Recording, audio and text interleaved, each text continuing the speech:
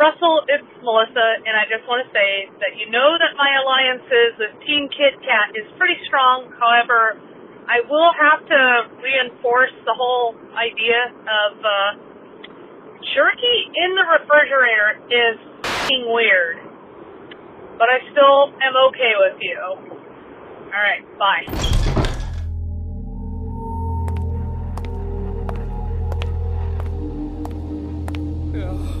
No.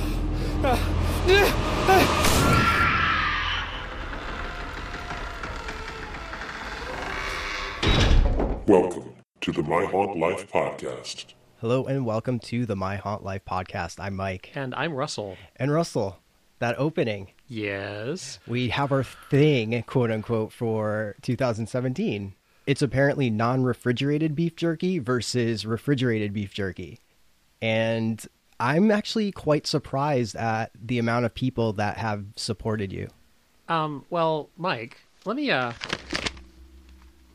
to my notes. Oh, you have notes on refrigerated beef jerky? Yes, I do, actually. Melissa, I would like to thank you for being very supportive of Team Kit Kat in the past. I understand that you may not understand where I stand on the jerky issue. However, Mike, you may know this. Melissa also asked a question of me after this whole conversation began. Because, you know, Melissa's an extremely smart woman. Why are you trying to take her over to your side? She criticizes your beef jerky choices, and it's like, oh, this smart, beautiful woman. She is. But she asked a very legitimate question, which is... What the F is wrong with you? No, other than that... which is sometimes a legitimate question. No, she asked, if you refrigerate jerky, do the fats solidify?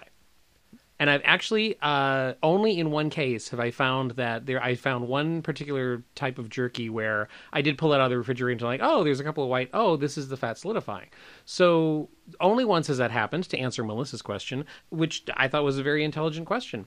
And Tim, our listener Tim, also happened to contact me. Apparently what Tim found on the internet states very specifically, for best results, to increase shelf life and maintain best flavor and quality, refrigerate or freeze jerky. Now, Mike, if you dive into the forum conversations, and I am stunned to say that I actually found forum conversations debating this topic. Wow. The internet has everything. It is true.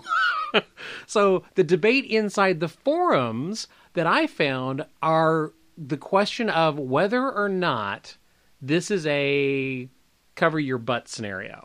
Because if you look at any jerky that you happen to have or laying around your house right now, and I bet you have some, you will probably find on the package it will say, for best results, refrigerate after opening. Because that appears on most packages. However, in some of the forums, I found people arguing that that's just the manufacturer covering their butt in case somebody was stupid enough to eat a green, moldy piece of jerky and then get sick and then sue.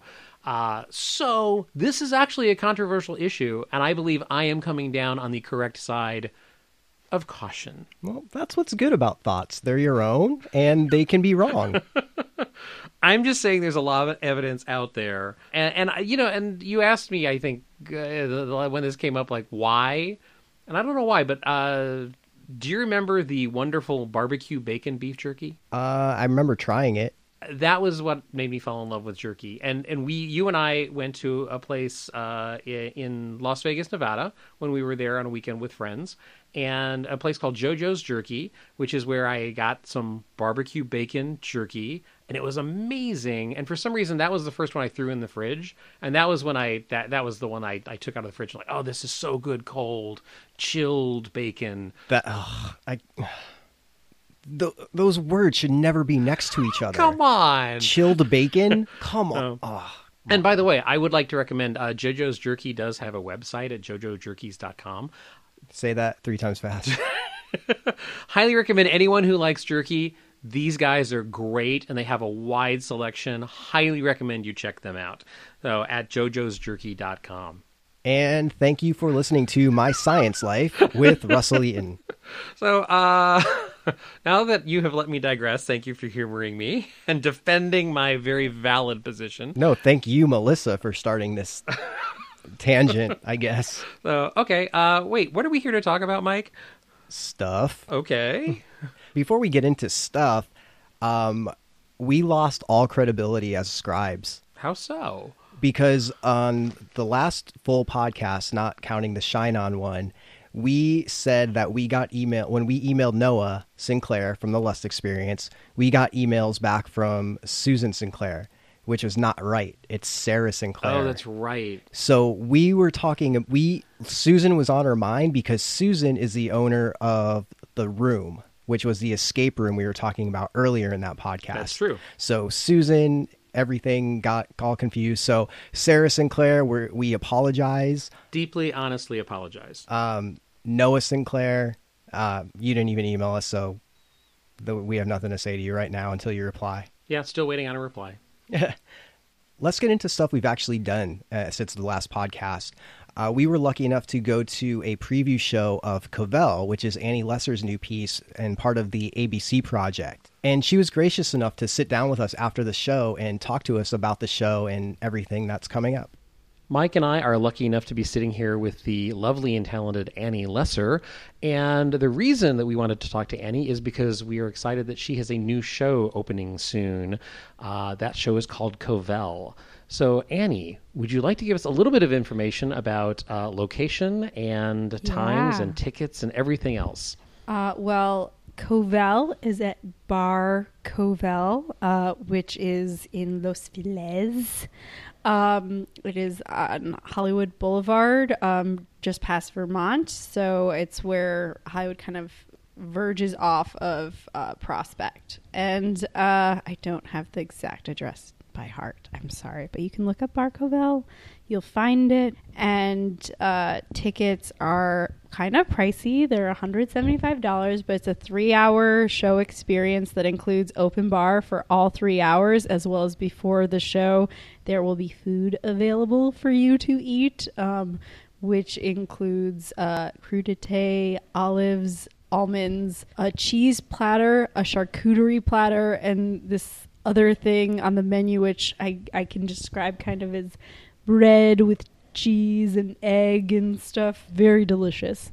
Okay. I mean, like, Covell is a very distinguished wine bar that has a very awesome cheese selection. I've gone there after seeing shows at the Greek, did wine and cheese pairing. Always enjoy it. They have, really good cheese. There's like Italian, smoked sheep's milk cheese at one point. Oh, that sounds awesome. Oh no, it's so good. And it's the first time that was the first time I had Mexican, Guadalupe Valley wines was when I was there, and I got into it. And I've been for the past 4 years planning a trip to drive down to Baja California wine country, and it just still hasn't happened yet, and I can't wait. You're making it sound like you actually wrote this show just to get into this bar. Well, I wrote the way that the ABC project works, which is this show is part of, is I was about to go there. Please explain the ABC project because some people may not be familiar with your work. So the ABC project, I got the idea while I was writing a show that I was having trouble titling that became Apartment 8. And I was inspired by my apartment. It takes place in my apartment, and I wrote it for the space. And I was I just had this idea suddenly. I called Kate, my actress, and I was Kate, I have this idea. And she's like, what? I'm going to call it Apartment 8, but get this. I'm going to do a parentheses after the A, and then have it be Apartment 8. And then it's just going to be A and then Apartment 8, because I'm going to do a show for every single letter of the alphabet at a different location that I'm just inspired by the actual physical space. And then she's like, that is brilliant. I commit to support you for this entire endeavor. And I was like, yes, I am going to do this because I like to have impossible goals.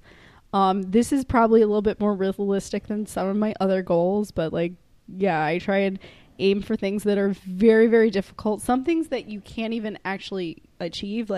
One of my goals in life is get a MacArthur Genius Grant, which is not something that you can actually have a path towards, because no one knows who are the judges for them. No one knows who makes those decisions. No one knows how to impress them thus. So you are kind of just trying to be amazing every single second of the day in the hopes that a MacArthur genius decision maker stumbles across you and decides, yes, you are a genius. So that is one of my goals. One of my goals is to like lead a movement of humans the way that Václav Havel did. Like just really impossible goals. I'm like, I want to strike chords in people that change the world for good in like these very impossible ways. So of course I want to do 26 interactive site-specific immersive theater pieces that will make people feel feelings in a 4.5 year time span. Well, Mike and I are both big fans of both Apartment 8 and the B show, which was Barbershop. Yes. So tell us a little bit about Covell. Covell, when I had done Apartment 8, I had decided I was going to do at first B on a bus. And I was like, okay, I already have decided B for bus. I'm going to start to look for venue C. And this was all the way back in June. And I had like a list of like 5 or 6 different places I kind of had been thinking about, like spaces I thought were cool that start with a C. And the first one I actually went to visit and talk to the venue manager at was Covell. And as soon as they brought me there, and like they didn't know what it was for, I just said, I'm looking for a space to do a performance art piece, is basically just what I was saying. And I like pay for doing an event, and they took me back to the back bar. And as soon as I turned around, there was just a giant C on the wall. And then I was like, I'm not going anywhere else. I have to do this. My heart is set on it in this like intense set way that I am not backing out of it. And I backed out of doing a bus because I was running into so many logistical issues with my cast, like having people drop out of the show suddenly. All these different things happen, and like bus was supposed to originally open in September, and I was like, fuck this. And I came up with 2 alternate ideas of Barbershop, which was my main goal, and the second one was a boardroom. And if I didn't book a Barbershop by this date, I would book a boardroom and do a show in a boardroom, because I'd found like 3 boardrooms that would let me rent it. But the Barbershop, I like the last day, like that was my goal day, that if I didn't find a Barbershop that agreed to it by then, like at like 7 p.m. that day, I had a Barbershop that was like, yeah. And then they like even said the rental quote was like less than I was like willing to offer too. And I was like, yes. And it was like the perfect Barbershop space. And they had that back area that you guys saw when you came. And I was like, this is gold. This is gold. I have so many like thoughts that were going to logistically not work. And this backspace fixes all of it. And I'm just, this is the perfect space. And then I came home to write the show, and my Airbnb guests were like, the pregnant woman had so much trouble walking around that they were like hanging out. And I was like, I can't concentrate on writing with these people around. And then by the time I was like looking for somewhere else to write and I couldn't find anywhere, I suddenly remembered I was supposed to go shoot an event for the Austrian Consul General and then shoot Kanye West. And then I did that. And then I came home and I wrote after that. Your creative process is one of the oddest that I think Mike and I have ever heard a description of.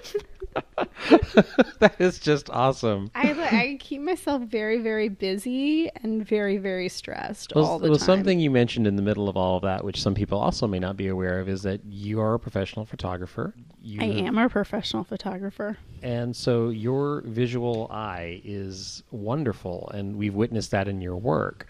And Covell, judging by the location that you've described, it sounds beautiful. Like that's so exactly beautiful. Where I was going. It sounds like it's going to be a wonderful location for you to play in. I'm like, I was just so happy. We went, like, we were only given one rehearsal time before the day of our first show where we could actually rehearse in the space. And like, 2/3 of my cast came with me, and they all are just like, oh my God, this is so cool. But basically there is a special entrance that I've written, a very theatrical entrance into a secondary bar that's separate from the main bar, so we won't be interacting with the normal patrons.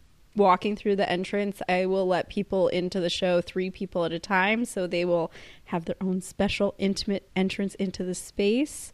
The space is covered in Edison bulbs so that everything is like really moody and like kind of dark. The bathroom has this like intense like construction worker light like hanging from the ceiling with all these vintage mirrors, like a long vintage mirror in there. There are all these vintage mirrors throughout the space. There's one wall of the space that's covered in vintage wallpaper that we were like told like you need to be careful with this wall. Like that's the one thing that the owners really care about is don't put anything on this wall because it's these old vintage wallpaper of all these birds like perched on it, and it's gorgeous and it's beautiful. And there's interesting furniture and this giant metal table that's like the centerpiece of our show, and it's so great to play with that metal table so much. I love that metal table. It's just like sturdy and loud and beautiful. You mentioned that the show was pricey at $175. What's the feedback been for that so far? I had someone stop me after being at a show for another interactive theater. I just went to see The Axe at Speakeasy Society, and after the show, someone was like, "Oh, that's Annie Lesser over there." And then like I got surrounded by a bunch of people who were like, "Oh, you're that Annie Lesser," and they were like, "Well, why can't you charge less? Why can't you charge this much less, this much less?" I'm like, I chose a space that I fell in love with, and I wrote it for that space, and that space has certain rental requirements, and I have to spend that money, and I'm probably going to lose a lot of money on the show anyway, but I want to come as close to, breaking even as possible, and my choice is either to charge more for tickets or not pay my actors. And I had a person tell me, well, you shouldn't pay your actors, and I as a person don't believe that. I know that they were partially joking, but they also were partially being very serious about it, and I was very much offended that someone would suggest that I wouldn't pay my actors, because I believe in paying my actors. I didn't get to pay my actors for Getting to Know You, and that was one of my biggest regrets, but that's partially because for a lot of the time for Getting to Know You, I had a lot of performances of it where it was pay what you can, and people would pay like $1 for Getting to Know You. And some people, even there were a group of people, they said they wanted to come together as a group, and I told them that I would do pay what you can for them as a group together, and their total group of 8 people spent $10 as a group on the show. So I couldn't afford to pay my actors at the end of that show, which was heartbreaking for me. Because I had a really cheap space, but I had 8 actors, and I just couldn't afford to do it. And I'm not gonna ever do a show like that again.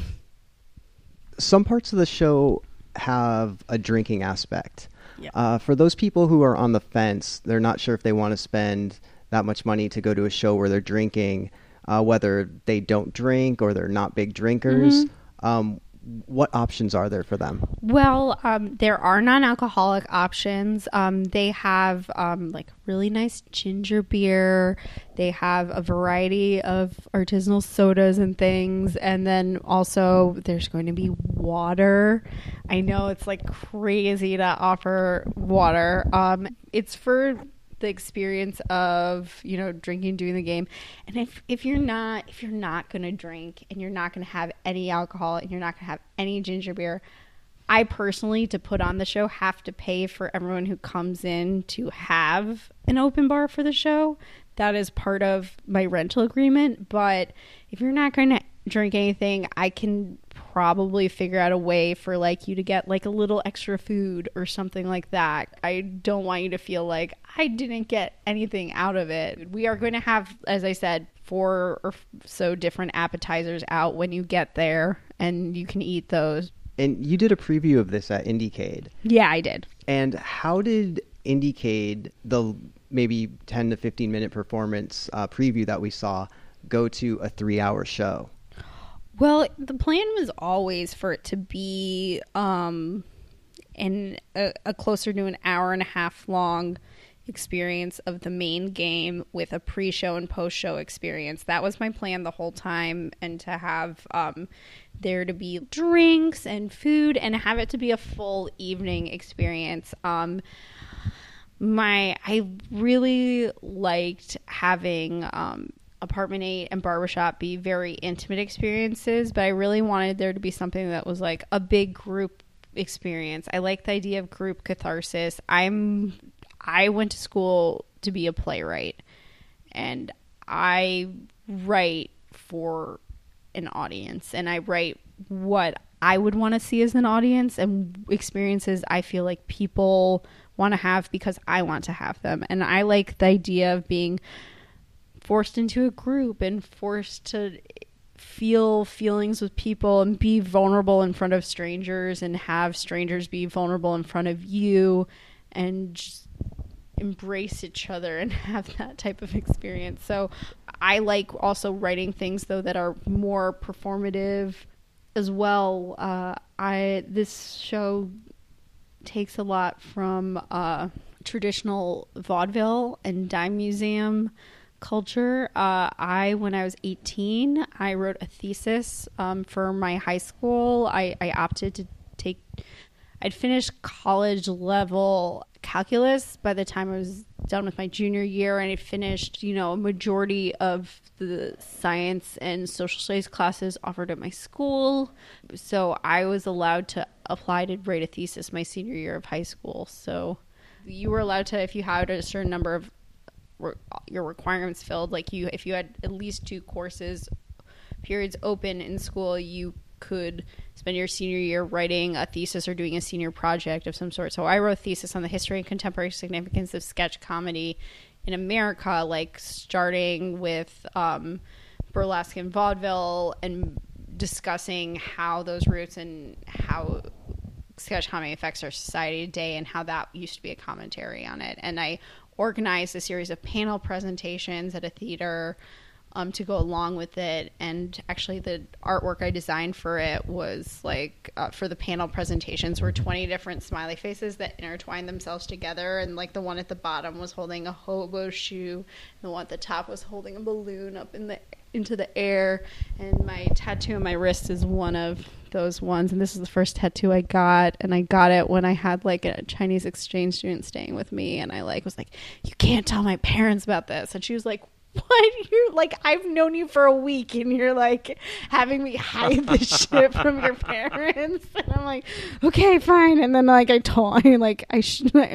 I finally showed my like dad, he was just like, I showed him later that summer. He was just like, what the fuck? One thing you touched on was your goal, your desire to have your audience, feel feelings with each other and embrace each other emotionally. One thing we should mention, we've been talking about the price and the space. Yeah, it's an intimate space. Yeah, and $175 for the ticket. That's a 3-hour show. But 15 audience member maximum. Exactly. That's what I wanted to go to. Is you're limiting this to 15 audience members per show. Yeah, limit to 15 audience members, plus there's 9 actors as well as myself as an onstage stage manager the entire time interacting with you.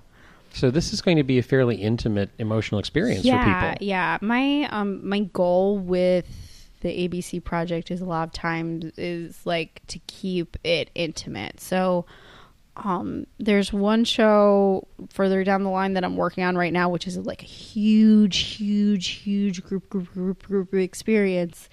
But and the amount of time you spend in the space with the group depends on how participatory you are, and the less participatory you are, you get kicked out of the show and your show experience ends for you sooner. But as soon as anyone has the experience happen where they get kicked out of the show, they get the last thing they have is a one-on-one experience on the way out. So the way that would works is like you get like what I like about that is that everyone's gonna get like this huge group catharsis experience, and then slowly like there's gonna be like 100 people, but slowly they're gonna be picked off one by one for not participating with the group. And like the goal is just last the longest because you get to see more of the show, like if you're participatory, but also I guess like there's the temptation, you're like, I want to know what's happening to everyone else, but as it goes on it gets more absurd and like, but yeah, it'll be fun when that one happens down the line. It sounds like the ABC project is growing and developing as you're working on this, and I'm looking forward to the fact that you're looking at bigger scales, but still wanting the desire of the intimacy and the emotion of the experience to hit everyone as hard as possible. No, yeah, and I want people are like Apartment 8 and Barbershop. There were a lot of people that were like, "Oh my god!" And like also getting to know you too. They're like, I like.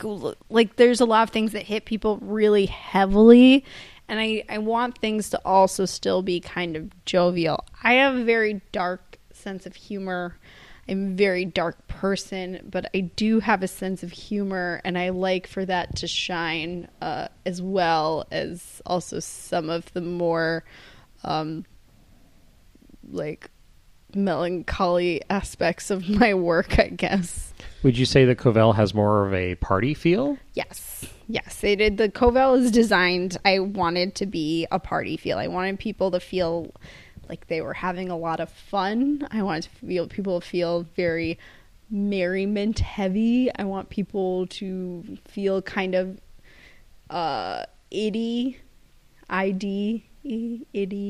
like id embracing. Id-ish, yeah. Impish. I want people to feel like little amps that are, yeah, I don't know. That's kind of what I was going for. Let's give the exact dates of Covell performances. Okay, as of now, we have performances on March 12th, March 19th, March 26th, and April 2nd. Definitely check on tickets when this comes out. Hopefully there will be some tickets available. We're excited about this show. You know, Annie, your work has inspired us and moved us in the past, and I have a feeling Covell is going to do that for all of the audience members lucky enough to attend. And what are your Facebook and Instagram accounts? Okay, so our Facebook page is ABC Theater, spelled ABCTHEATER, and our Instagram is at ABC_interactive. Our website is, to be a little self-serving, annielesser.com/ABC. And our ticketing website is abcovell, so ABCOVELL.eventbrite.com. Annie, thank you so much for speaking with us. Have an amazing show. And I'm very, very excited about this show. I am very excited. There's like so many cabaret aspects and variety show aspects and like things that are so fun. Thank you, and can't wait to see what you come up with next. Yay. So again, thank you, Annie, for your time. I'm sure it was a long night for you with the rehearsals and the show and everything like that. So it means a lot for you to sit down with us after all of that and talk about the show. Now, Russell, what did you think? Well, it's interesting because, Mike, you and I went to sort of the test of this at Indiecade. Right. So we had seen a short version. What was it, like 15 or 20 minutes probably? Exactly. And then that was the basis for the largest section of the rehearsal, the show that we saw. And it's hard to describe, but it is definitely an immersive piece. As Annie said in the interview, a limited number of audience members. You're immersed with sort of a carnival vaudevillian sort of aspect of characters that surround you, and you interact with them one-on-one. But there is a game, and you know, she has stated from the very beginning that there was a drinking game element to this, and if you don't drink alcohol, you can certainly drink something else. She explains, you know, in the interview the cost of the ticket, etc. But the environment that you're in, surrounded by these characters, and the drinking game that takes place becomes this weird metaphor for relationships and the journey through life. And I don't want to give too much away, but it's weird to me and very clever that you can touch on so many subjects about love, relationships, family, all of that in the context of this weird sort of let's all drink to this or drink to that kind of drinking game. Well, here's the thing. When we first heard about this show, after we saw IndieCade and she was telling us a little bit about it, I think that we, and honestly, the majority of people that heard about it said, I'm paying almost $200 for a drinking game. And I know I was definitely in that mindset, but actually seeing what it is, smash that to pieces. And I kind of feel bad because that's how this came out to a lot of people. And it's so much more than that. It's not just a drinking game. There's vaudeville in it. There's one-on-one scenes. There's magic. There's magic. Like everything about this show, I've seen what we saw, and granted, we only saw a sliver of it because the entire show is 3 hours, and that includes a 45-minute pre-show, an hour and a half of the main show, and then a 45 minutes cool down / end of the show.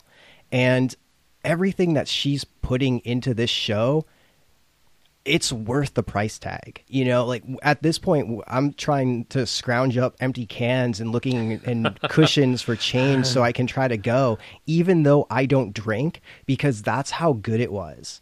And it's just a bum out that for so long people considered this, and myself included, I'm totally guilty of it. But we had that mindset of, oh, it's an immersive drinking game with an open bar. And it is, but it's not. Honestly, I reached out when the tickets first started coming up, and I asked that question of like, wait a minute, is there something here for me? Even though I had seen the preview at IndieCade, that was before the rehearsal that we went to. So I actually reached out with the same mindset. I'm so glad you said that, because what I said a couple minutes ago about there's so much more to this subject-wise and content-wise, that's what surprised me.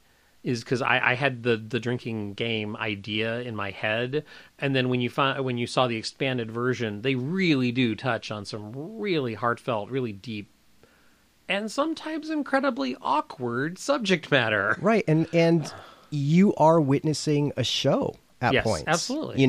You're not just playing games. You'll play a game and then something will happen, and you will watch that happen, and then you'll play another game, and then after that game, something will happen. And the way it varies and goes from thing to thing is so good and seamless. It reminds me of watching those old variety shows from like the 50s or 60s. No, that makes sense. And in her interview, when she started talking about the immersiveness of the location itself, which is part of the ticket price, the open bar aspect of it, if you're interested in that, the length of the pre-show and after-show sequences, this is a full evening for what you're paying for, and I think it's a really interesting journey. I really do. Emotionally, I was caught off guard by a couple of really honest moments by other patrons, because you are asked, and I'm not saying that the show puts you on the spot per se, but you're asked to be honest about very personal subject matter at times, and you can choose to do that or you can choose to hide something. But the fact that the emotions flow the way they did, and between patron and cast member, that is what immersive is all about, as far as I'm concerned. And this show definitely achieves that. And there's so many of those types of relationships within the show. Yes. There's about 10 actors or so, mm-hmm. and you have a relationship with each one of them. And you certainly see the relationships develop between the cast members. Yep. There's yeah. But I really don't want to go into much, because there's some delicious stuff going on there. And he's not talking about the food. Although I'm sure the food will be delicious. Cricket. Mike is rolling his eyes at me again. Covell opens this weekend officially. They've done a couple of preview performances. We really enjoyed the rehearsal we attended, and Annie's description in the interview of the space. It sounds like this is looking to be something pretty special. Yeah, so if you want to check it out, head to annielesser.com/ABC on the web. On Facebook, look for ABC Theater, and on Instagram, ABC_interactive. The next thing we did, and this goes back to last week for our Shine On interview, we saw a preview of To the Wild, but you actually went back and saw the full show. Yes, I did. So what did you think? And what were some of the differences between what we saw and what you saw as an official opening? Mike, the show that I saw, the flow for it was much smoother. It was less clunky. So obviously that comes through just a rehearsal period. And the emotional impact of the show had increased a lot. And there's one thing I want to point to in a couple minutes that I'll get to and the reasoning why. Something about Shine On. And, you and I have talked about the Devoted series from last year. Like, Shine On Collective is a company to watch. It's like they're really, really interesting work. And I got to compliment them on something about this show. And I'm going to use a word that actually somebody else used last night.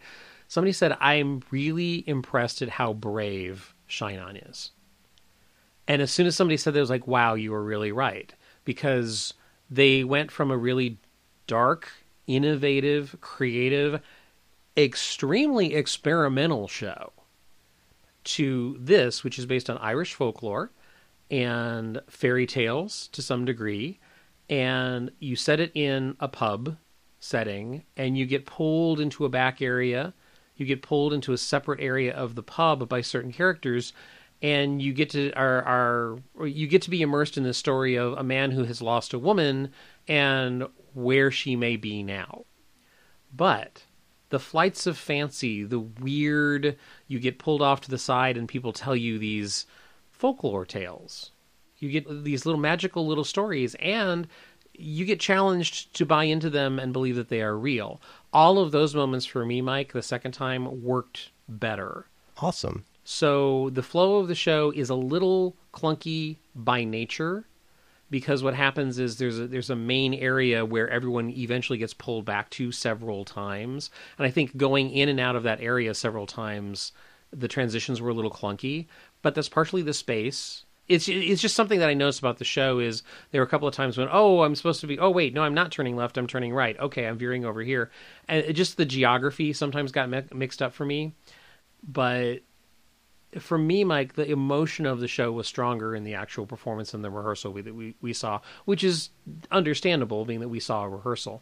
The one thing I want to compliment Shine On Collective for is the thing that didn't land for me, and I don't know how you felt about it, but in the rehearsal, I felt that the ending didn't play as a conclusion. Right.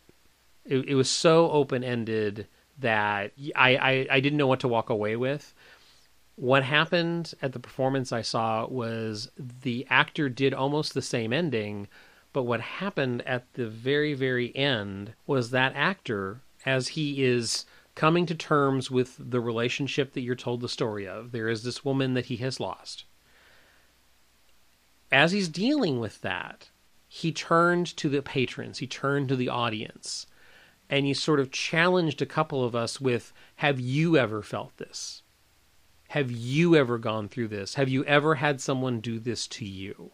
That's a good addition. And I'm trying to speak kind of in a generality, so I don't want to spoil anything. But what happened is a couple people felt very awkward, and you had the giggly moment where someone kind of broke the show a little bit and like was laughing, and there's some undertone tittering going on. But the actor focused on the people who were being honest in the moment. We as patrons started answering his questions. Some people chose just to be quiet and watch it. But like, has anyone ever done this to you? Yes, they have. How did you deal with it? So as an immersive piece, it suddenly shifted to, no, seriously, how do we learn from our life experience? And the show provided, at the very end, you got this glimpse of a conversation of, we all have shared experiences and we all get through them, but how we get through them is different for everyone. How can we learn from each other? It was a weird addition to me. It hit me very odd, but it was so much more emotional than the rehearsal that we saw. And it was so effective and so sad. So compliments to Shine On Collective for taking that wonderful moment and just letting it play out, because I think it was the thing that we were missing the most from the rehearsal. That's awesome. Were you able to get different scenes than what you got at the rehearsal? I got several of the same scenes, but they had been made longer. Oh, okay. And more intimate and more interactive. So that happened. And then at the very end, I got an additional sequence that I hadn't gotten before. I knew somebody else had gotten that sequence. And the thing that I was able to do is I was given something at the very beginning of the show to wear, and I was told something to do during the course of the show. And I tried it once, like with if they're encouraging interaction, it's like it's that weird fine line of what do you say to people? You have to follow the rules of the show. But I was told, like, hey, if you have the opportunity, ask this question. And I asked it the question of one person, and they ignored me. Kind of smiled and walked away. And then in that final sequence, Mike, I asked the question again. And it opened up several lines of dialogue where the actors turned to me and went, oh, wait. Okay, if you're asking this, I'm going to share this with you. And it opened another story. That's so cool. And that's what this show is this show is stories. It's like, even though you have the overall arc of the man wondering what happened to this relationship with this woman and why she did what she did, in the end, you get all of these little individual stories and glimpses into a world that may exist beside our own. And did you buy the VIP ticket? Yes, I did. And so the VIP ticket comes with a drink and then an additional one-on-one scene that we did not get at the rehearsal. So how was that? It was very interesting. When you're in the separate section of the pub where the show takes place, I was suddenly approached by a character that pulled me outside, and I met one of the characters who is a integral part of the show outside, and she set up the world for me. She asked me what I believed, what I didn't believe, what I had heard, what I hadn't heard, relating to Irish folklore. And so she let me know kind of what world I was entering, and that there are things that I should choose to believe in this world. So you get a glimpse into a community, but the community has its own set of rules that they live by and interact with. And part of the fun of this show is seeing those rules play out and seeing some of them broken or challenged. So, and I'm speaking vague because I don't want to say specifically what she told me to be on the lookout for. But she set the world up for me. That's what that extra scene was it was like, so now if you don't get that sequence, really quickly at the beginning of the show, they do set the world up in a way that you understand what characters you're dealing with. So other characters kind of take on that role if you don't have that extra scene. But the extra scene was fun, and I did get a drink ticket with that. Awesome. It was a pale ale, by the way. I don't care. Okay. Just unless you're going to go on a tangent about how that should be at room temperature or something. No. Since everything that should be at room temperature you put in the fridge, apparently. Wow. Do you drink warm soda too? So no, I'm not a heathen. Cold jerky and warm soda. Sounds like a country song. So it seems that this show is sold out, but keep an eye on their website and their Facebook. You can find them on the web at shineoncollective.com, on Facebook, The Shine On Collective, Instagram, Shine On Collective, and on Twitter, Shine On Shows. Now, Russell. Yes, Mike? You've got mail. Really? Yeah. Yes. Box of Dread arrived. Wait, Mike. I wonder if people realize what that is. So for those that don't know, that was what AOL was when you signed on and you had email. If you don't know what AOL is, that's America Online. And if you don't know what America Online is, we're old. For once you're dating yourself. You usually try to date me. I'm never trying to date you. Think, Russell. Think before you speak. Now people have that soundbite and can do whatever they want with it. No, don't do anything with that soundbite. Morgan. So yes, Box of Dread arrived in the mail. Good old-fashioned post office. Where else would it arrive from? Jesus, man. I swear, it feels like we've both been drinking, and we haven't been. Room temperature pale ale. So, and the theme for this Box of Dread, Mike? Who are you going to call? Ghostbusters. Damn straight. Yeah. So, and with a couple of other things thrown in, a couple of cute things. Yeah, so first you open it, you see this somewhat bigger box than everything else, and it's a Dorbs figure. And I got Peter Venkman, which is Bill Murray. So how awesome is that? Who did you get? I also got Peter Venkman. Nice. Yeah, it's very cool. The world needs more Bill Murrays in real life or in toy form. We also got Mimoji. Who'd you get in that? So I haven't opened mine yet. Oh, I got Stay Puffed. Oh, cool. Excellent. I actually, I forgot it in my car. I was going to bring in the box for this reason. And you're going to open it live? Yeah. Actually, if you want, go. So, We can edit. Or you can edit. all right. And I can just do the Jeopardy theme. Oh, could you add the Jeopardy theme right here?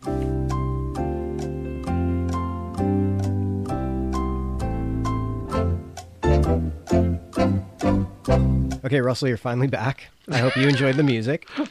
And he is opening the Mimoji pack right now. Wait. Huh? Wait, I'm having a problem opening the emoji. You're trying to open it like George Costanza opens a condom, like a bag of chips. You got a ghost. I got a ghost. A frowning ghost. He does not look happy. Ghosts, why would ghosts be happy? They're dead. So, but they get to hang out with whoever they want. That's not proven. That's what I choose to believe. So yeah, I have a ghost Mimoji.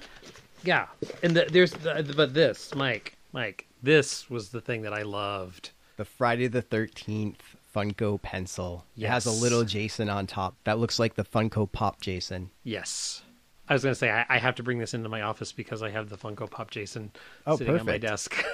And then the last thing we got in this box is something really, really cool. It's a DVD of a horror movie called Bear, but it's signed by the producer, Freddie Wong. I was not familiar with this movie, but I always like being exposed to new stuff. So, hey, Yeah, exactly. It's a DVD to watch, and it's signed. yes, very cool. So overall, a pretty good box of Dread. Oh, yeah, I'm stoked definitely. on my Bill Murray that can just, play with the other toys I have. And of course, the Jason pen. That's 'cause, very cool. when you go to work, you can write with Jason, and people know to stay away from you. I mean, people already stay away from me because I'm that weirdo that wears all black. But, whatever. For more information on the Box of Dread, check them out at boxofdread.com, on Facebook, Box of Dread, and on Instagram and also Twitter, Box of Dread. So that's all the stuff we've done as far as reviews. Now, here's something that just came on our radar this last week. We're not really sure where it's going or what it is, but you can arrange a kidnapping for yourself. Maybe. We're not sure yet. Well, I mean, that's what they claim. I'm going off what the website says. Yeah, that's what they claim. So if you are into that, and I know all the extreme haunters listening to this right now are like, sign me up. What's the website? Well, the website is kidnapsolutions.com. Couldn't find a Facebook, a Twitter, or Instagram. And the website, you look at it and you might laugh because it doesn't really look high tech. It's almost tongue-in-cheek. Yeah, so that's why we're not sure. But here's the thing. No matter what this is, the customer service is fantastic. Yes. Like, they got back to me right away, and I think you said the same thing. Yeah, it was very quick that I got the response. So go to the website. There's an email there for Ray. Email Ray and try to set up an appointment. We tried to set something up. We don't have any dates yet, but they know we're interested. And yeah, And actually, a little bit more information for me. I think, I don't know if he said anything like this to you, Mike, but he said they were still in the process of setting up their West Coast operations. Oh, okay. I didn't realize that. Yeah, so that I just said, please keep me informed, and he said, absolutely will do. Well, fingers crossed we get kidnapped. Yeah. Wait, that's saying, wow, crap. So yeah, kidnapsolutions.com. Check it out and email Ray. Now, this weekend, it's going to be so much fun. This is something that we've looked forward to for a year since the last one happened because it's so much fun. This weekend, Spook Show number 5 at Halloween Clubs in La Mirada. Do you remember last year we had made a plan, I think, to record a podcast later in that afternoon? Mm-hmm. We ended up spending so much time and running into so many people that we knew and having so much fun at Spook Show that we stayed hours longer than we were planning on to. Oh, yeah. Yeah, it was really fun last year. It seems that more and more people are going and signing up to be vendors. I took a quick look at the vendor list and, Heretic is going to be there for the first time. Scare LA and Midsummer Scream will be there. The two conventions happening this summer around LA. There's so many people. There's so many different varieties of people there as well. There's people that create art. There's people that create haunts. There's people that create special effects. It's everything is there. And on top of that, there's a sale at Halloween clubs. So if you think you want a costume for this Halloween, this might be the best price you'll get. Yeah, I think you hit on the key thing for me. I said this when we brought it up after the date was first announced. The variety of all of the stuff that is in that parking lot, man. Oh, yeah. So many different types of vendors, and I think they are more successful at that than almost anything else throughout the year as far as getting the widest variety possible of people coming to this event and showing their wares. Yeah, a couple years ago, didn't you get like there was a taxidermy person there that you got something from? Yeah. It was a sawed in half sheep's skull. Excellent. What you needed, Mike. I know. The good thing about this is they seem to be trying to keep it diversified every year, because I think a couple years ago I was saying how it seemed like it was mostly art people and people selling bows with skulls on it.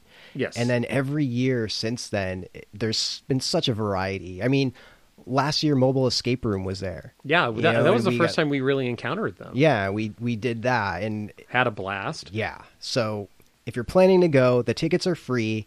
You're going to need that extra money from that you don't have to spend buying tickets to spend on the vendors there and at Halloween clubs, because there's so much good, creepy horror stuff there. And we do recommend that you do go online and get a ticket in advance. Well, you have to, I believe. Oh, okay. I didn't know that you had to, but yeah, it helps the line process when you first get there, definitely. Yeah. So go to halloweenclub.com/spookshow. And there will be a ticket link, and there will also be a ticket link in the show notes. And if you see us, say hello. Other things going on this weekend: Tortured Souls at Zombie Joe's, which we spoke about on a couple podcasts ago, and also it's the final weekend of To the Wild, which we just spoke about. But one thing that's happening that is not horror or immersive theater at all, but it's something that we have grown to love. There's a demolition derby at the Irwindale Speedway. No, don't laugh, because you know this is amazing. No. I'm laughing because I am the last person in the world I would ever think would end up at a demolition derby, and you did this to me last year, and I went along with you just for like, oh, what the hell? It could be fun. Oh, wait, it could be fun? You get to watch cars demolish each other. How is that not fun? So awesome. Yeah. It was so cool last year. It's amazing. And it's happening the night of Spook Show. So this Saturday night. And I just got an email saying that they're adding fireworks at the end of the show. So not only do you get to see cars crashing into everything, you get to see fireworks too. I'm so excited. I can't wait. This is the American dream. It is. And then next weekend, it's another full weekend. Zombie Joe's Tortured Souls is happening. The final night of Heretic Vanish is happening. The final in the trilogy of Have You Seen Jake is going on. And also the Great Horror Movie Night is happening as well. All the links to websites and tickets and everything will be in the show notes. I am so curious because I know the Great Horror Movie Nights have been going on. I've gone to one. Have you ever gone to one, Mike? I haven't, actually. A friend of mine called and said, you know what? I'm feeling down. Would you go see The Exorcist with me? That's a true friend. I just thought, wow, that's awesome. So, the Great Horror Movie Night, The Exorcist, outdoors at Griffith Park, that one was. But you sounded like Yoda right there. I really... At Griffith Park, that was. So, but I am so curious because remember when we had storms recently? Yeah. They were supposed to have a movie night on one of those nights. And rained. Like, that was the worst night, I believe. I haven't heard from anyone if it got canceled or if anyone tried to go. I haven't heard anyone who tried to go that night, but I would be really curious to see what happened. So if you went to the Great Horror Movie Night when it rained, email Russell at myhauntlife.com with 2 S's and 2 L's. No, the idea of something like water pouring down on you as you're watching Carrie having blood pour down on her, there was something visually that worked for me with The that. Great Horror Immersive Movie Night. Yes. So, all right. So now we have some exciting things that are coming up. We spoke about the Speakeasy Society and the Key and the Axe. Well, not only is Chapter 3 happening in April, on April 7th and 8th, they have dates for remounting of Chapter 1, the Key, and Chapter 2, the Axe. So if you missed out on any of the Kansas collection put on by the Speakeasy Society, now's your chance to go. Chapter 1, the Key, will be redone on March 24th and 25th, and Chapter 2, the Axe, is on March 31st and April 1st. We would like to mention that tickets went on sale for the Kansas Collection Chapter 3, titled The Door, this past week. They sold out in a matter of a few hours. Hopefully, Speakeasy Society will be remounting Chapter 3, The Door, like they did with Chapters 1 and Chapter 2. Definitely keep an eye on their social media and their website for that possibility. For more information on the Speakeasy Society, check them out on the web at speakeasysociety.com, on Facebook, the Speakeasy SOC, on Instagram and Twitter, the Speakeasy SOC. And also, Midsummer Scream tickets are on sale. Cool. It's crazy how fast things move, because it seems like just yesterday we were at Midsummer Scream. Yeah. And you were dreading editing the interviews we did for the podcast.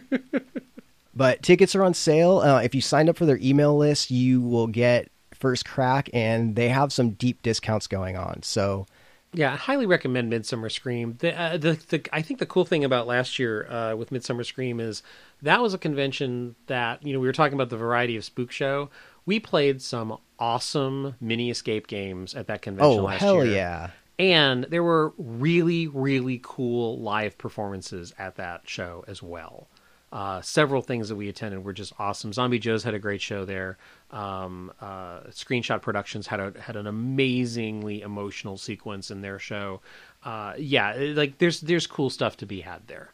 So check them out on the web at midsummerscream.org, on Facebook, Midsummer Scream, and on Twitter and Instagram, Midsummer Scream. Something else that just came up on our radar is Firelight. Now, I remember hearing about this in December, but I never was able to go.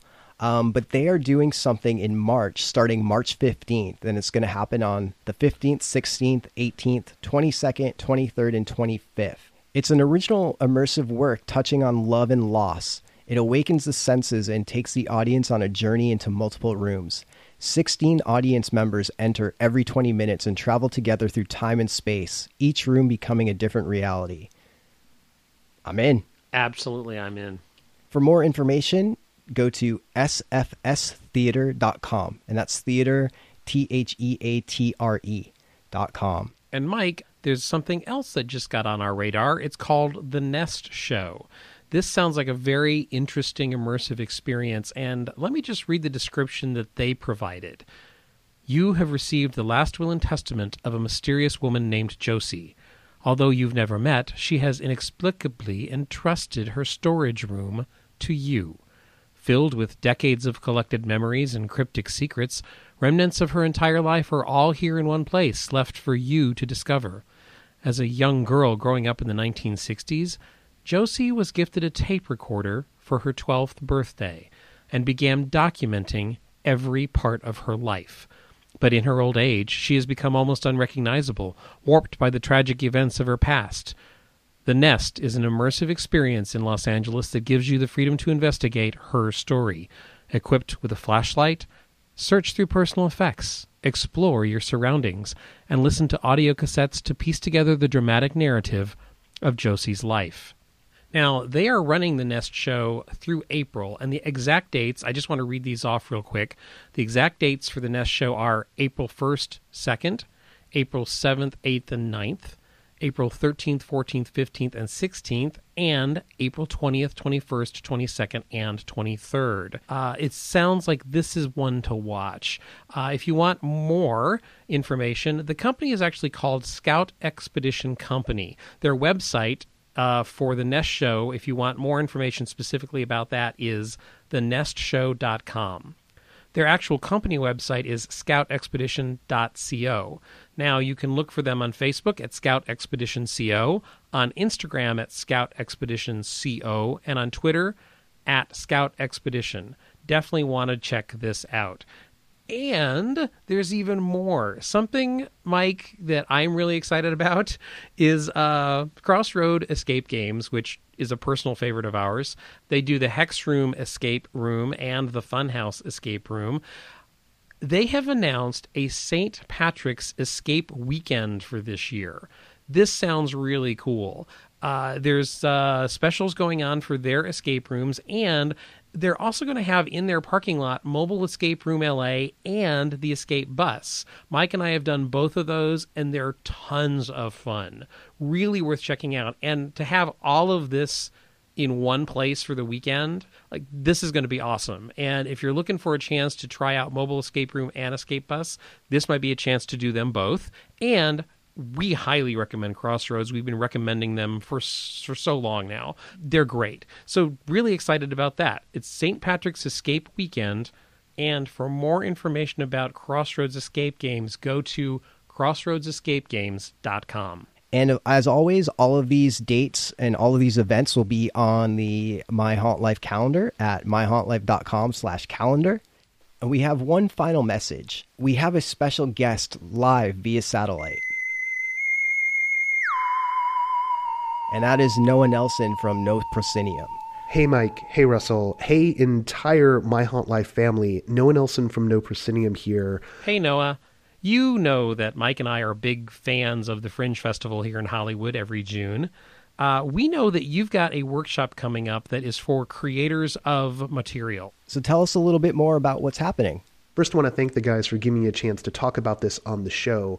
I'll make this as fast as I can. Here's what's up. We've managed to convince the Hollywood Fringe Festival into establishing an immersive theater category at the Fringe this year.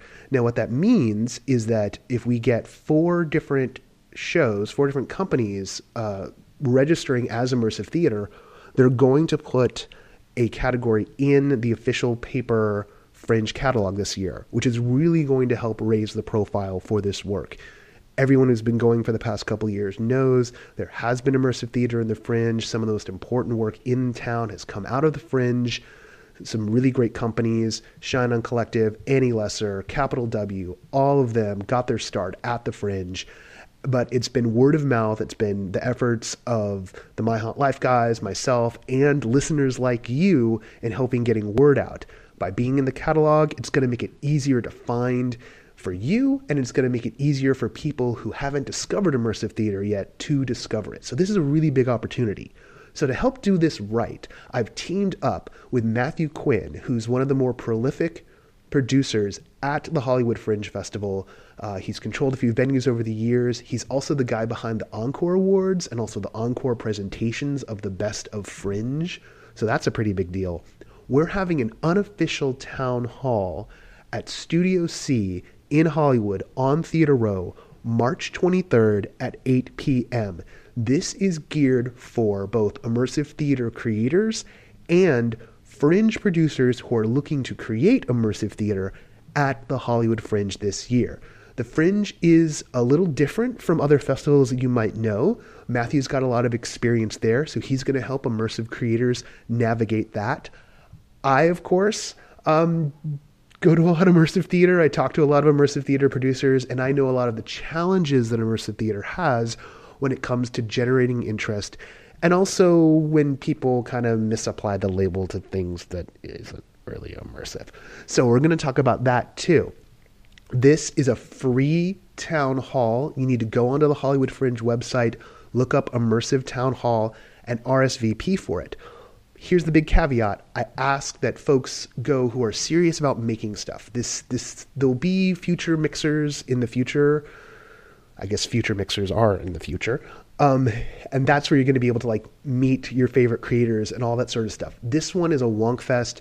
We're really going to be on point about business. So if you're looking to make theater at the Fringe this year that's immersive, if you're a Fringe producer who wants to figure out whether or not your piece qualifies as being immersive, this is for you. If you have friends who are thinking about doing it and they want to get involved, this is for them.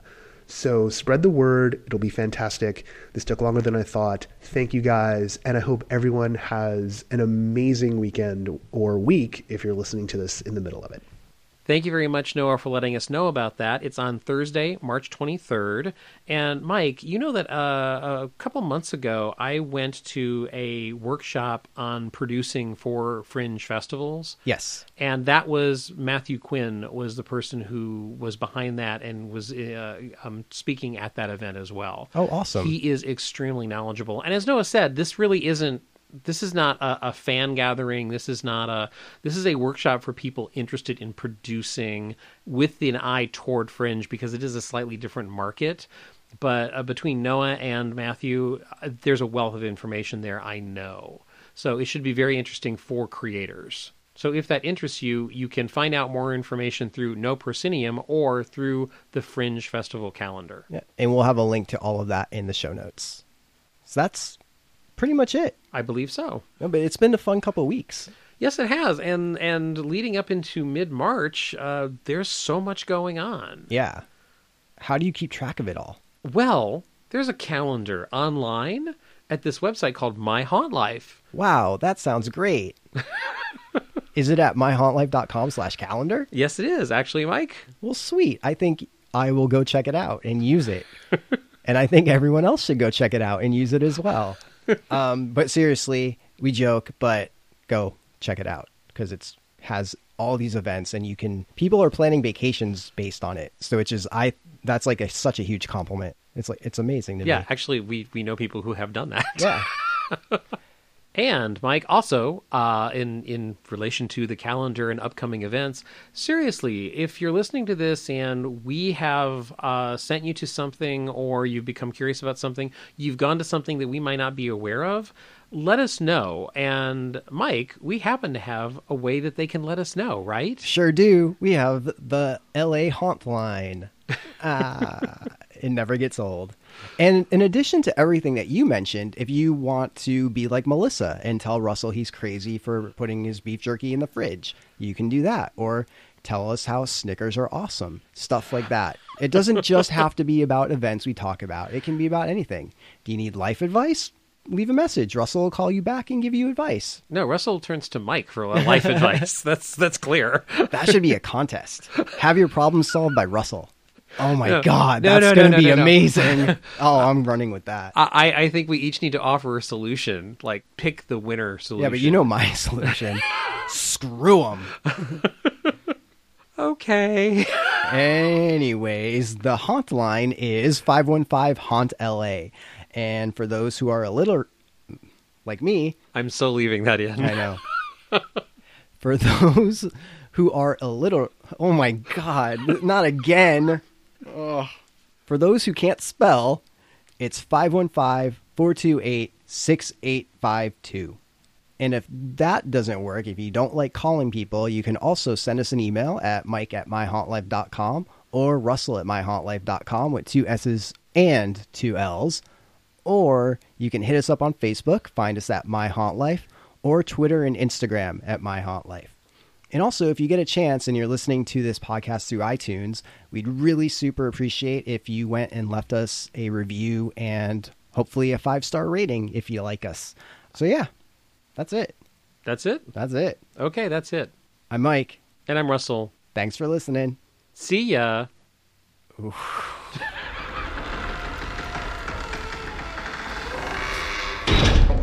It's been a uphill. Oh, no. It's been an uphill battle?